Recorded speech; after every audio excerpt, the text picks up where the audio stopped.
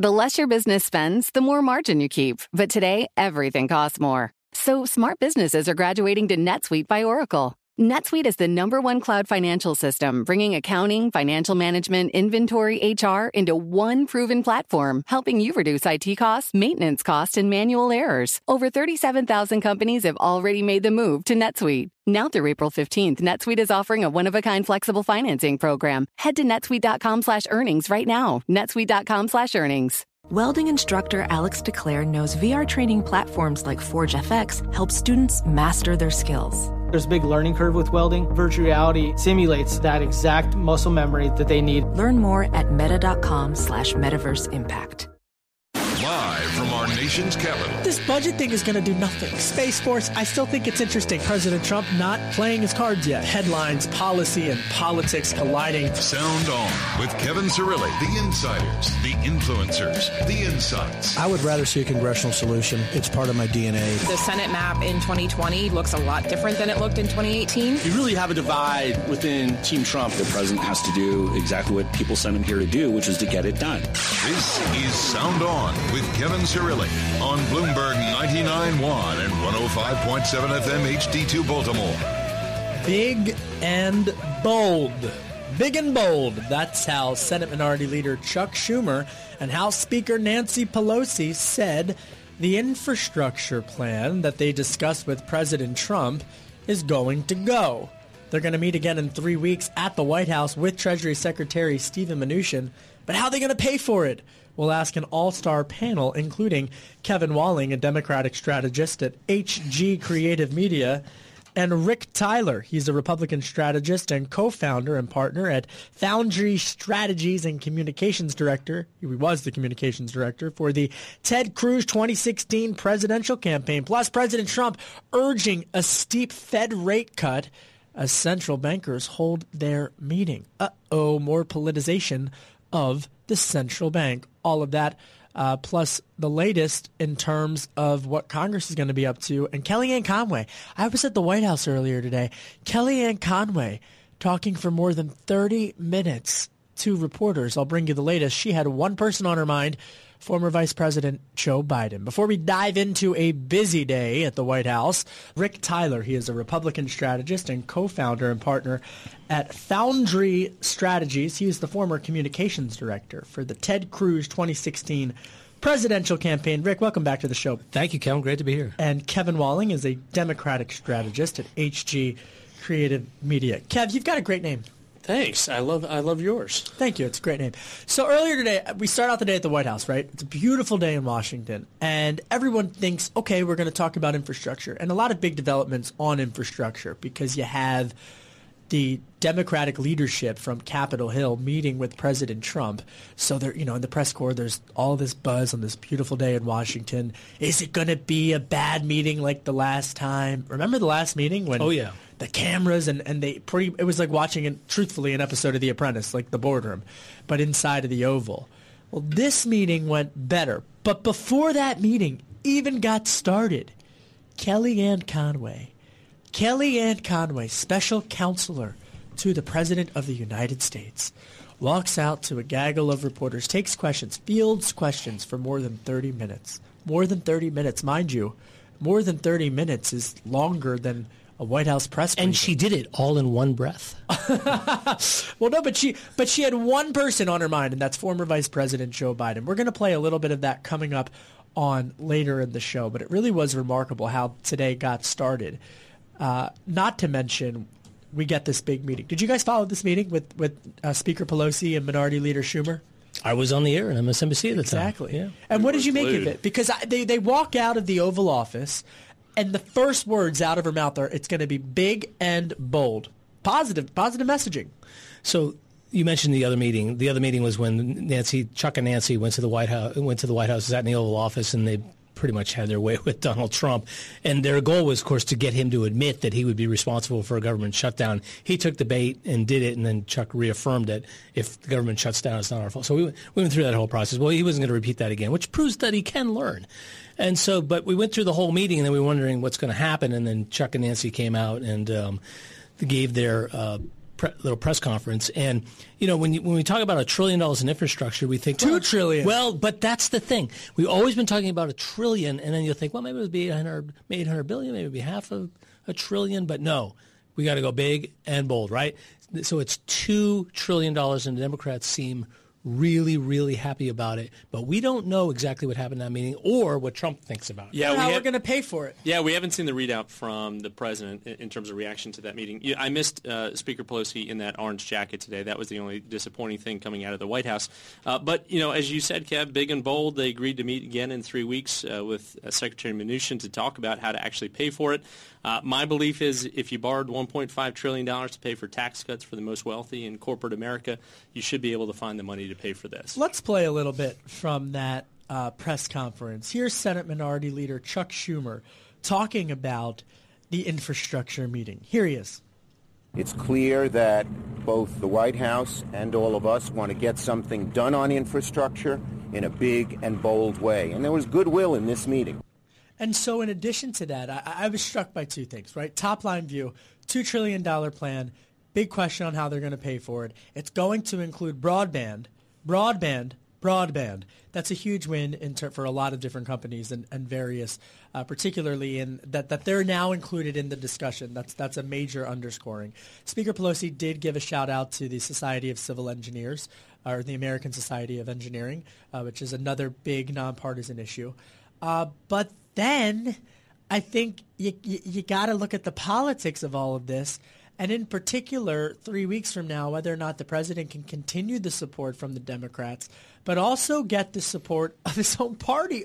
Rick, you know this. You're a Republican strategist. Something tells me that there are folks in the Republican Party who are going to be like, wait, how are you going to pay for this? Well, there was curious about on several levels. One is Nancy Pelosi and Chuck Schumer kept talking about bipartisanship, and yet there was no Republicans to be seen. They weren't in the meeting. Mitch McConnell wasn't there. Leader McCarthy wasn't there.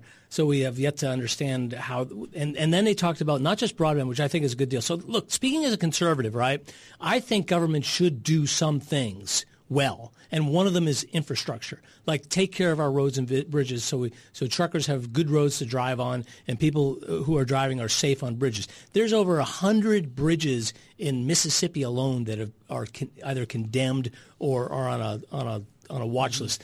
And that's a red state. So watch that. I mean, not only is who's going to get paid for, but whose infrastructure projects are actually going to get funded. Yeah, it's a great point, Rick. And I was actually interested to hear Speaker Pelosi and Leader Schumer talk about the green aspect of it. So they overemphasized environmental issues, quality of life. They talked about traffic. They talked about jobs.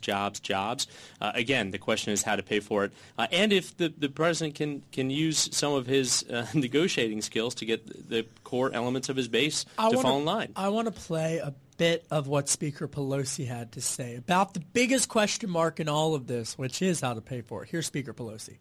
What remains to be seen is another. We agreed that we would meet again to talk about how it would be paid for.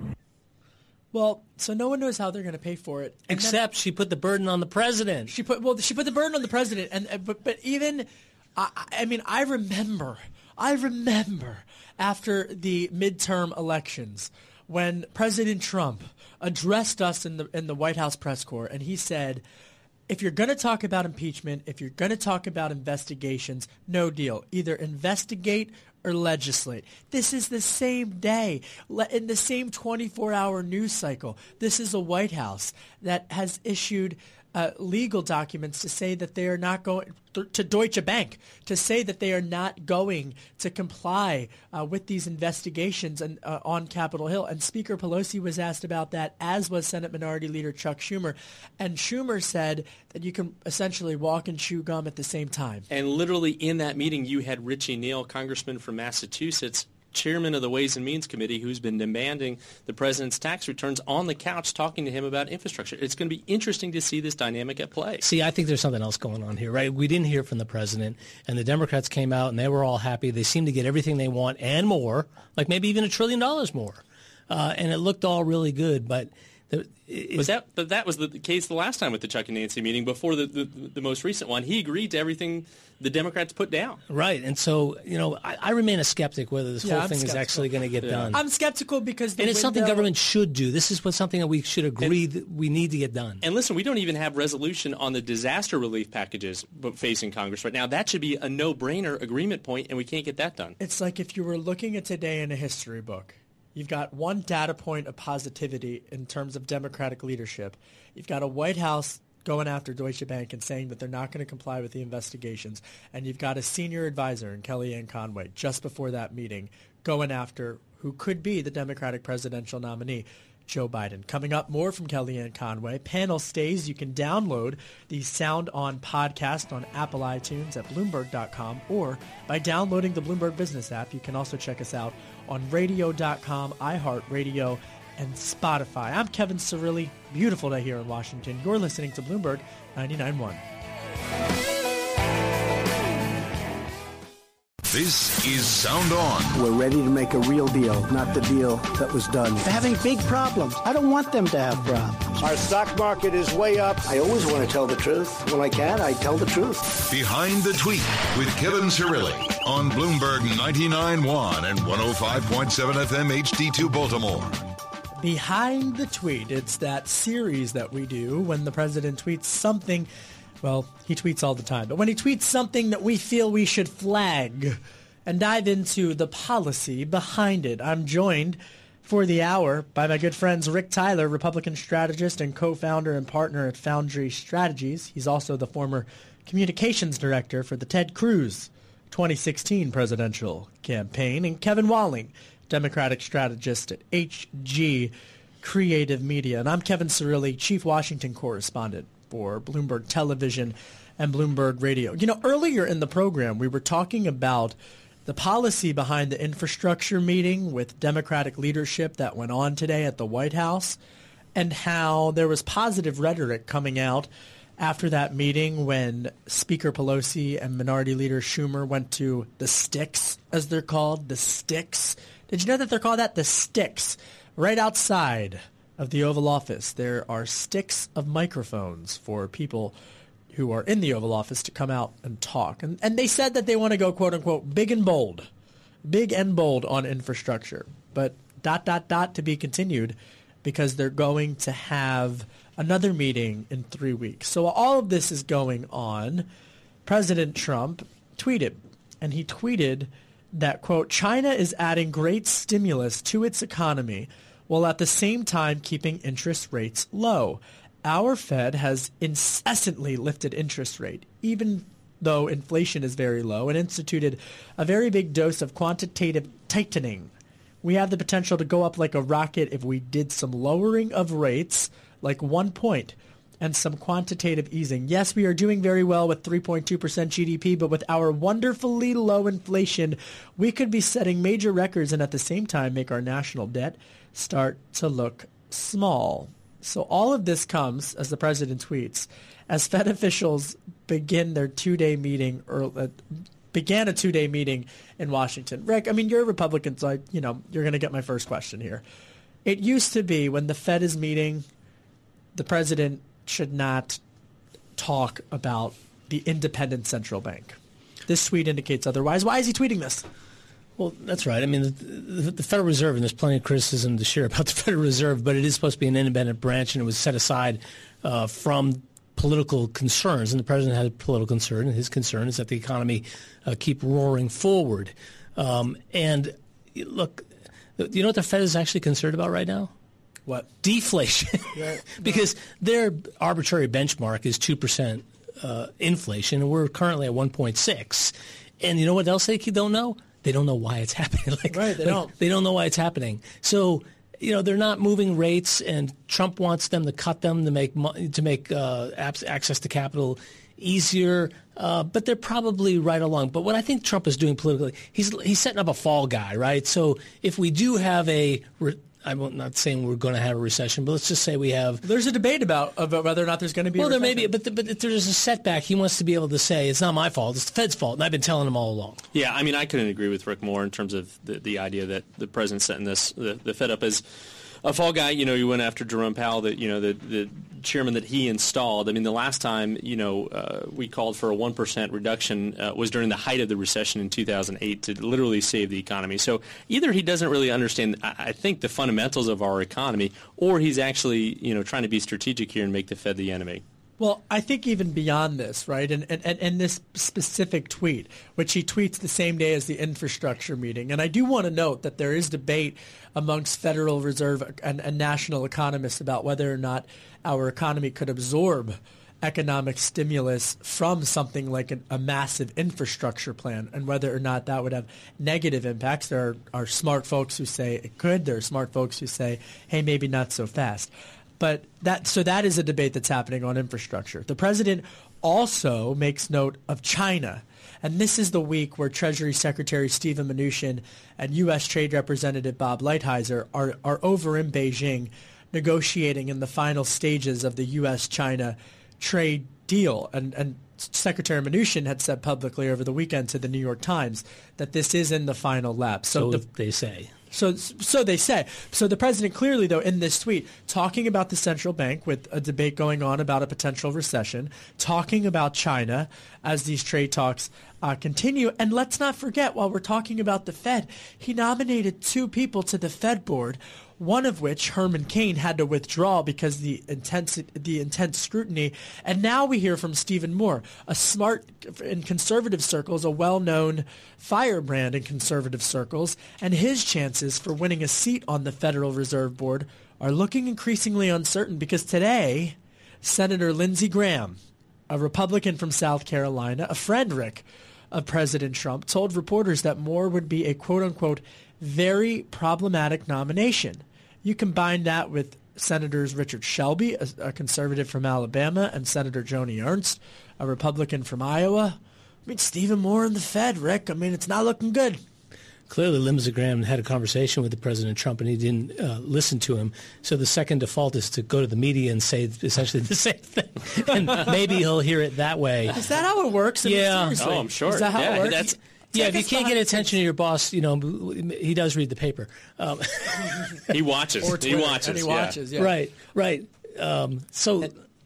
Go ahead. And listen, very problematic is Washington speak for do not put this person up here. A nice way to say it. But when you've lost Lindsey Graham, if you're Donald Trump, you might as well throw in the towel. All right, coming up, we're going to talk more politics, more policy. We hear from Kellyanne Conway and that gaggle, as it's referred to in the biz, that she had for more than 30 minutes with reporters. Download the Sound On podcast on Apple iTunes at Bloomberg.com or by downloading the Bloomberg Business app. You can also check us out on Radio.com, iHeartRadio, and Spotify. I'm Kevin Cirilli, and you are listening to Bloomberg 99.1. Success is more than a destination. It's a path you take one step at a time. It's dedication, it's fortitude, and it's the work, passion, and grit inside of us that comes before all recognition.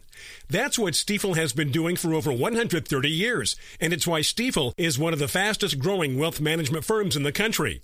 And Stifel goes beyond traditional wealth management to offer you a full suite of banking services, direct access to one of the industry's largest equity research franchises, and a leading middle market investment bank.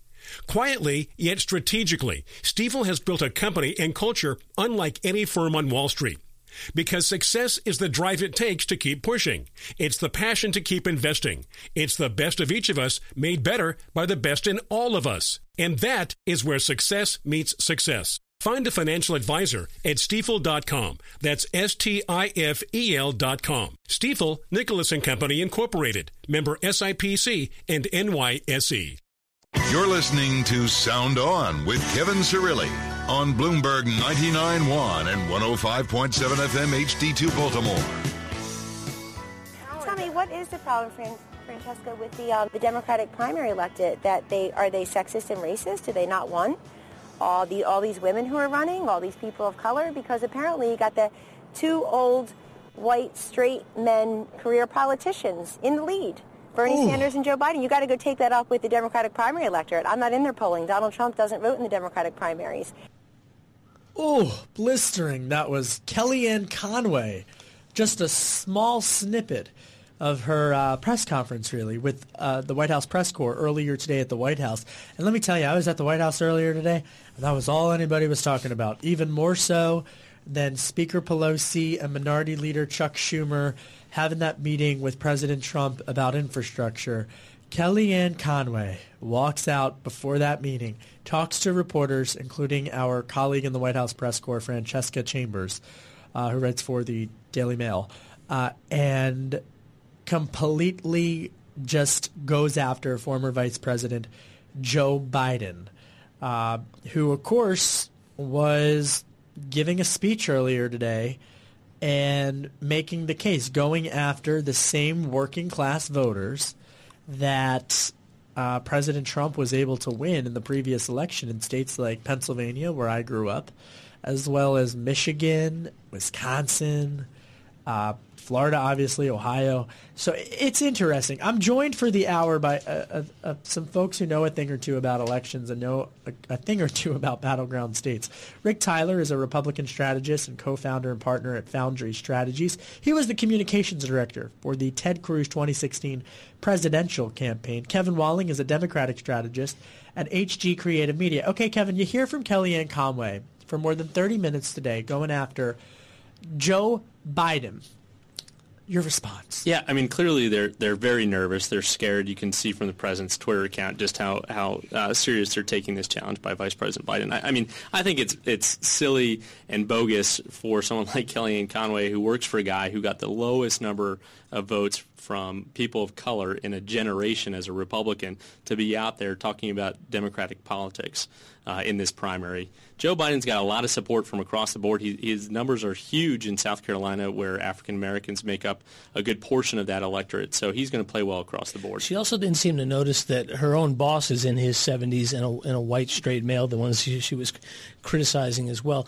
Look, I think Joe Biden actually surprised a lot of people and played this very smart. He went right for Donald Trump, and nobody else had really done that. And there were varying strategic reasons why people thought that.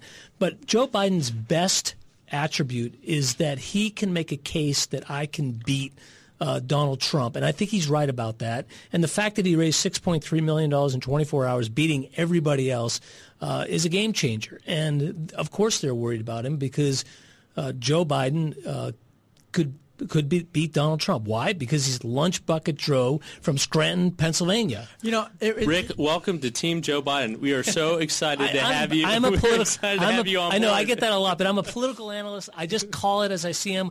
I call balls and strikes. I don't care who strikes out. Joe made a very smart launch. Welcome to the team. Some others made good launches too, but not everybody. So over the weekend was the White House Correspondents' Dinner.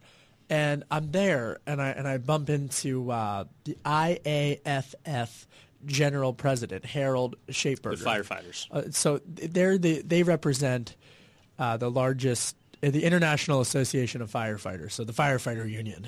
Mm-hmm. And I asked them, and I said, you know, it was not a secret that they were going to come out today and endorse former Vice President Biden. But I said, okay, so why? And do you, sir, with all due respect, no disrespect mentioned, do you carry the message for your members? Because that was the biggest development. Rick, you know this. Kevin, you know this. That was the biggest twist in the last cycle, which was you had the top-line union leaders, the bosses, the boss of the unions endorsing Hillary. And then you had the folks in the unions that I interviewed on the campaign trail, and they were telling a very different story, Kevin. So why is it different this time around? Yeah, Kev, it's a great point. I mean, we lost union households, right? When folks, you know, in my estimation, were voting against their own self-interest because, you know, the president has put forward ideas for right to work across the board and nationwide.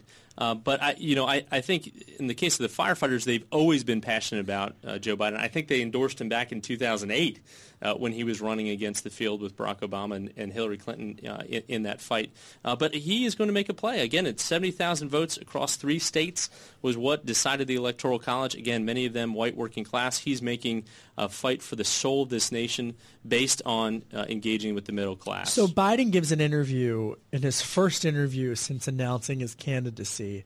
He sat down with ABC's Robin Roberts, And she asked if he was confident that he's going to win the nomination. Here's what the former vice president said in response to that question.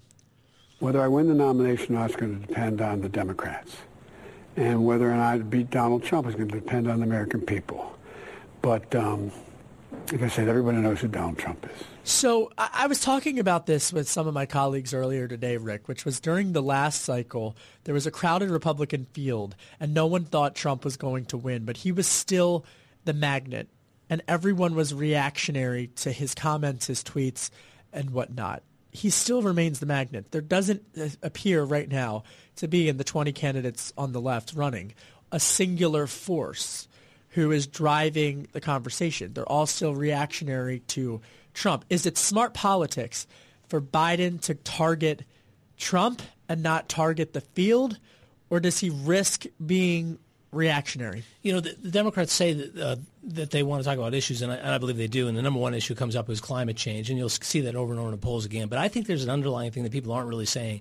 They want to beat Trump because they realize that unless Donald Trump is beaten, they don't get climate change. They don't get transportation infrastructure. They don't get all the things they want to get. They've got to beat Trump first. That's just the situation that they're in. All right, coming up, we're going to switch gears. We're going to talk about the escalating situation in Venezuela. We have Congressman John Garamendi. He's a Democrat from California. He's going to join us to give us an update on the situation in Venezuela. Much more with the panel. Kevin Walling, Democratic strategist. Rick Tyler, Republican strategist. And I'm Kevin Cirilli, Chief Washington Correspondent for Bloomberg Television and Bloomberg Radio. You can download the Sound On podcast on Apple iTunes at Bloomberg.com or by downloading the Bloomberg Business app. You can also check us out, as well as my colleagues on Radio.com, iHeartRadio, and Spotify. I'm Kevin Cirilli. You're listening to Bloomberg 99.1. This is Sound On with Kevin Cirilli on Bloomberg 99.1 and 105.7 FM HD2 Baltimore. Really now what we're seeing is the people of Venezuela, this has been building for a long time, that if this effort fails, they will sink into a dictatorship from which there are very few possible alternatives. That was National Security Advisor John Bolton talking to reporters at the White House earlier Tuesday afternoon.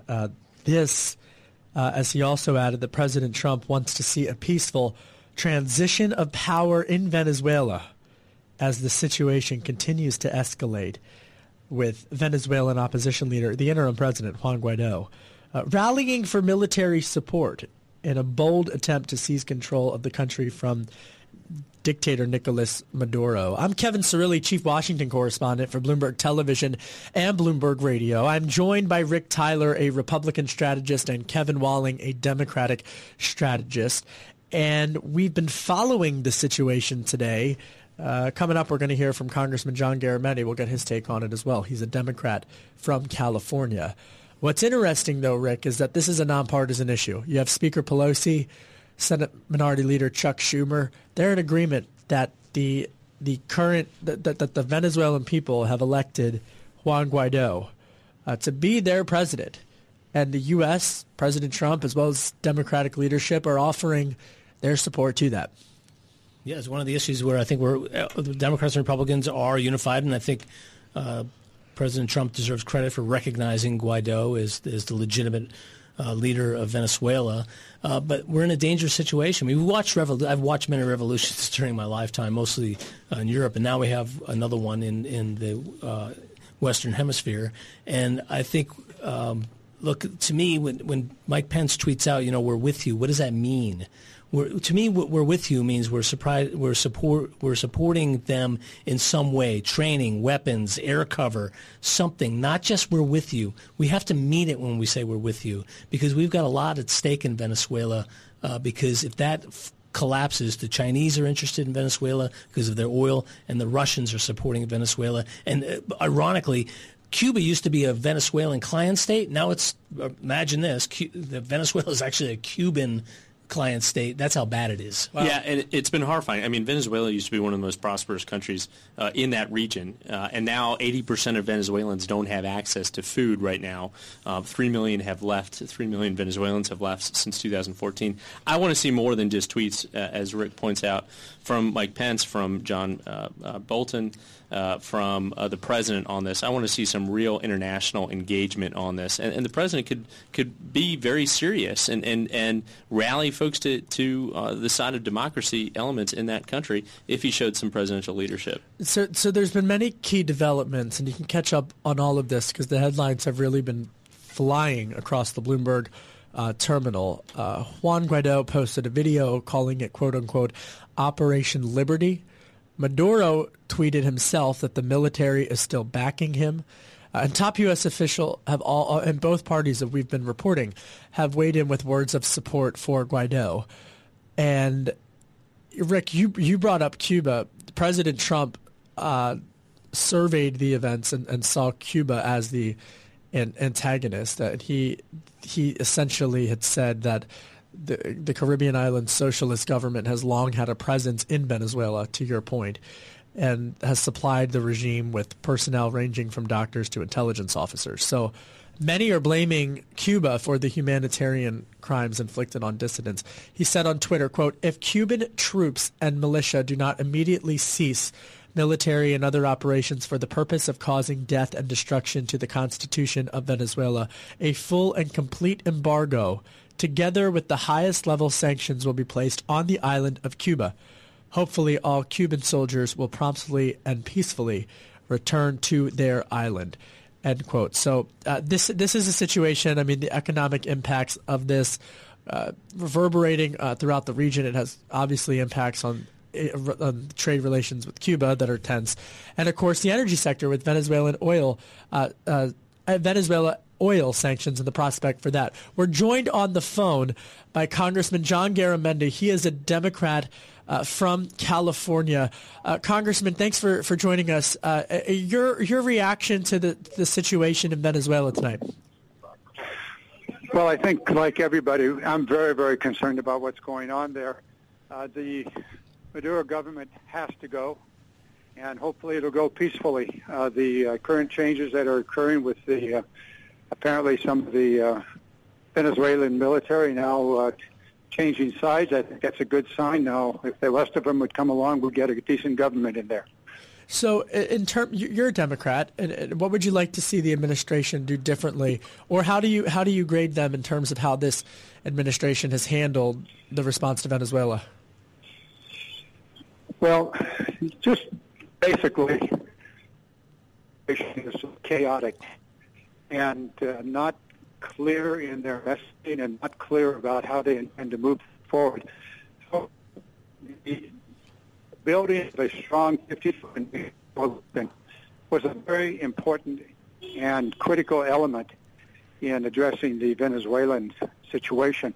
I would hope that going forward, the Trump administration does not use the American military. There may be some humanitarian things that we can do, perhaps with the military, but to avoid that would be very, very important. And we ought to allow the Latin American countries to take the lead on any action that may be occurring in Venezuela. Congressman John Garamendi joins us on the telephone line. He is a Democrat from California. He's also a committee member of the House Committee on Infrastructure. Major developments at the White House today on the issue of infrastructure. Congressman, I was at the White House. You know, we watched Speaker Pelosi as well as Senate Minority Leader Chuck Schumer come out and say that they had a positive meeting with President Trump on what they're hoping will be a $2 trillion infrastructure plan that will include broadband. How are they going to pay for it? Well, isn't that a good question? Thanks. And until that question's answered, we don't have a plan. We don't have a program. We have a program that may be 1/20th of the $2 trillion until we figure out how to pay for it. And I think there are some very good ways to pay for it. The tax cut that occurred in December of 2017 that President Trump and the Republicans take such pride in actually really helped the richest of Americans, the top 1%. giving them even more money in their pocket. The rest of the American public was left with something. It was useful. But the real break went to the top 1%, the top 10%, and American corporations, some of whom don't pay taxes, like Amazon. So there are ways that money can be raised, and I would suggest we look at that. You know, you mentioned the tax bill, and what's interesting is that House Minority Leader Kevin McCarthy, a Republican from California, your state, I'm sure you've heard of Kevin McCarthy, he responded directly to the Democratic argument to use the tax bill to pay for infrastructure. I want to play for you what Kevin McCarthy, House Minority Leader Kevin McCarthy, had to say earlier today, when he was asked about the infrastructure debate. Here's Leader McCarthy. Here he is. They're walking into a meeting today saying you have to change the tax cuts to the American public and raise taxes on the American public if they were to go along with an infrastructure bill. I think that's a loss. So your response, Congressman John Garamendi, to your Republican colleague from your state? Well, I certainly didn't say that. I said something quite different, and I'm sure my Democratic colleagues did. Sure, Kevin's going to spin this to his own purposes. But and for the record, you're talking about Kevin McCarthy, not Kevin Cirilli. That is correct, Kevin. I'm not. You never spin things to any purpose other than good. Thank you.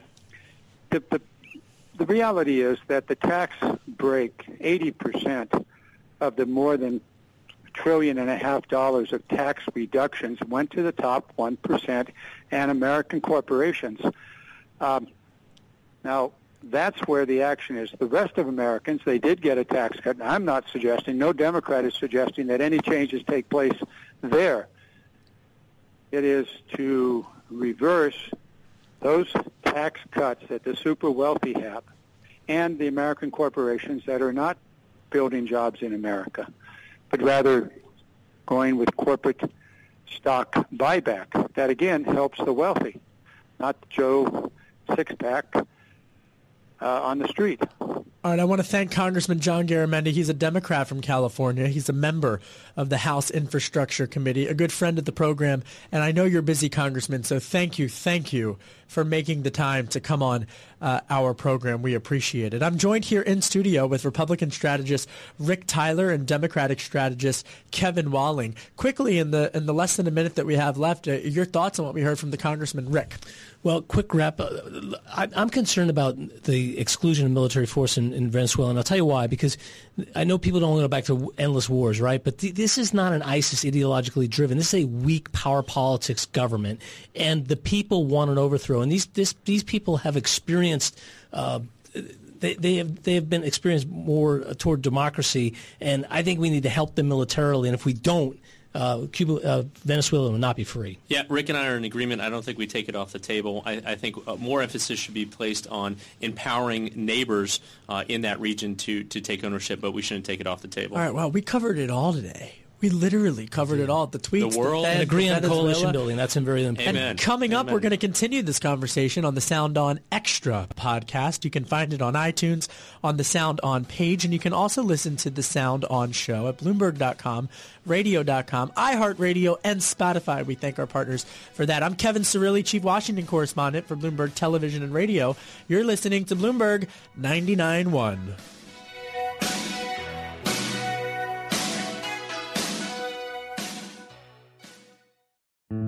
Osage County, Oklahoma is getting a lot of attention right now. It's the setting of Martin Scorsese's latest film, Killers of the Flower Moon. The movie's based on a book about the 1920s Osage murders, when white men poured into Osage County and killed Osage people for their oil wealth. I'm Rachel Adams Heard, the host of In Trust, a podcast from Bloomberg and iHeartMedia. For over a year, I was reporting a different story about other ways white people got Osage land and wealth, and how a prominent ranching family in Osage County became one of the biggest landowners here. Their ranching empire was built on land that at the turn of the century was all owned by the Osage Nation. So how'd they get it? Listen to the award-winning podcast In Trust on the iHeartRadio app, Apple Podcasts, or wherever you get your podcasts.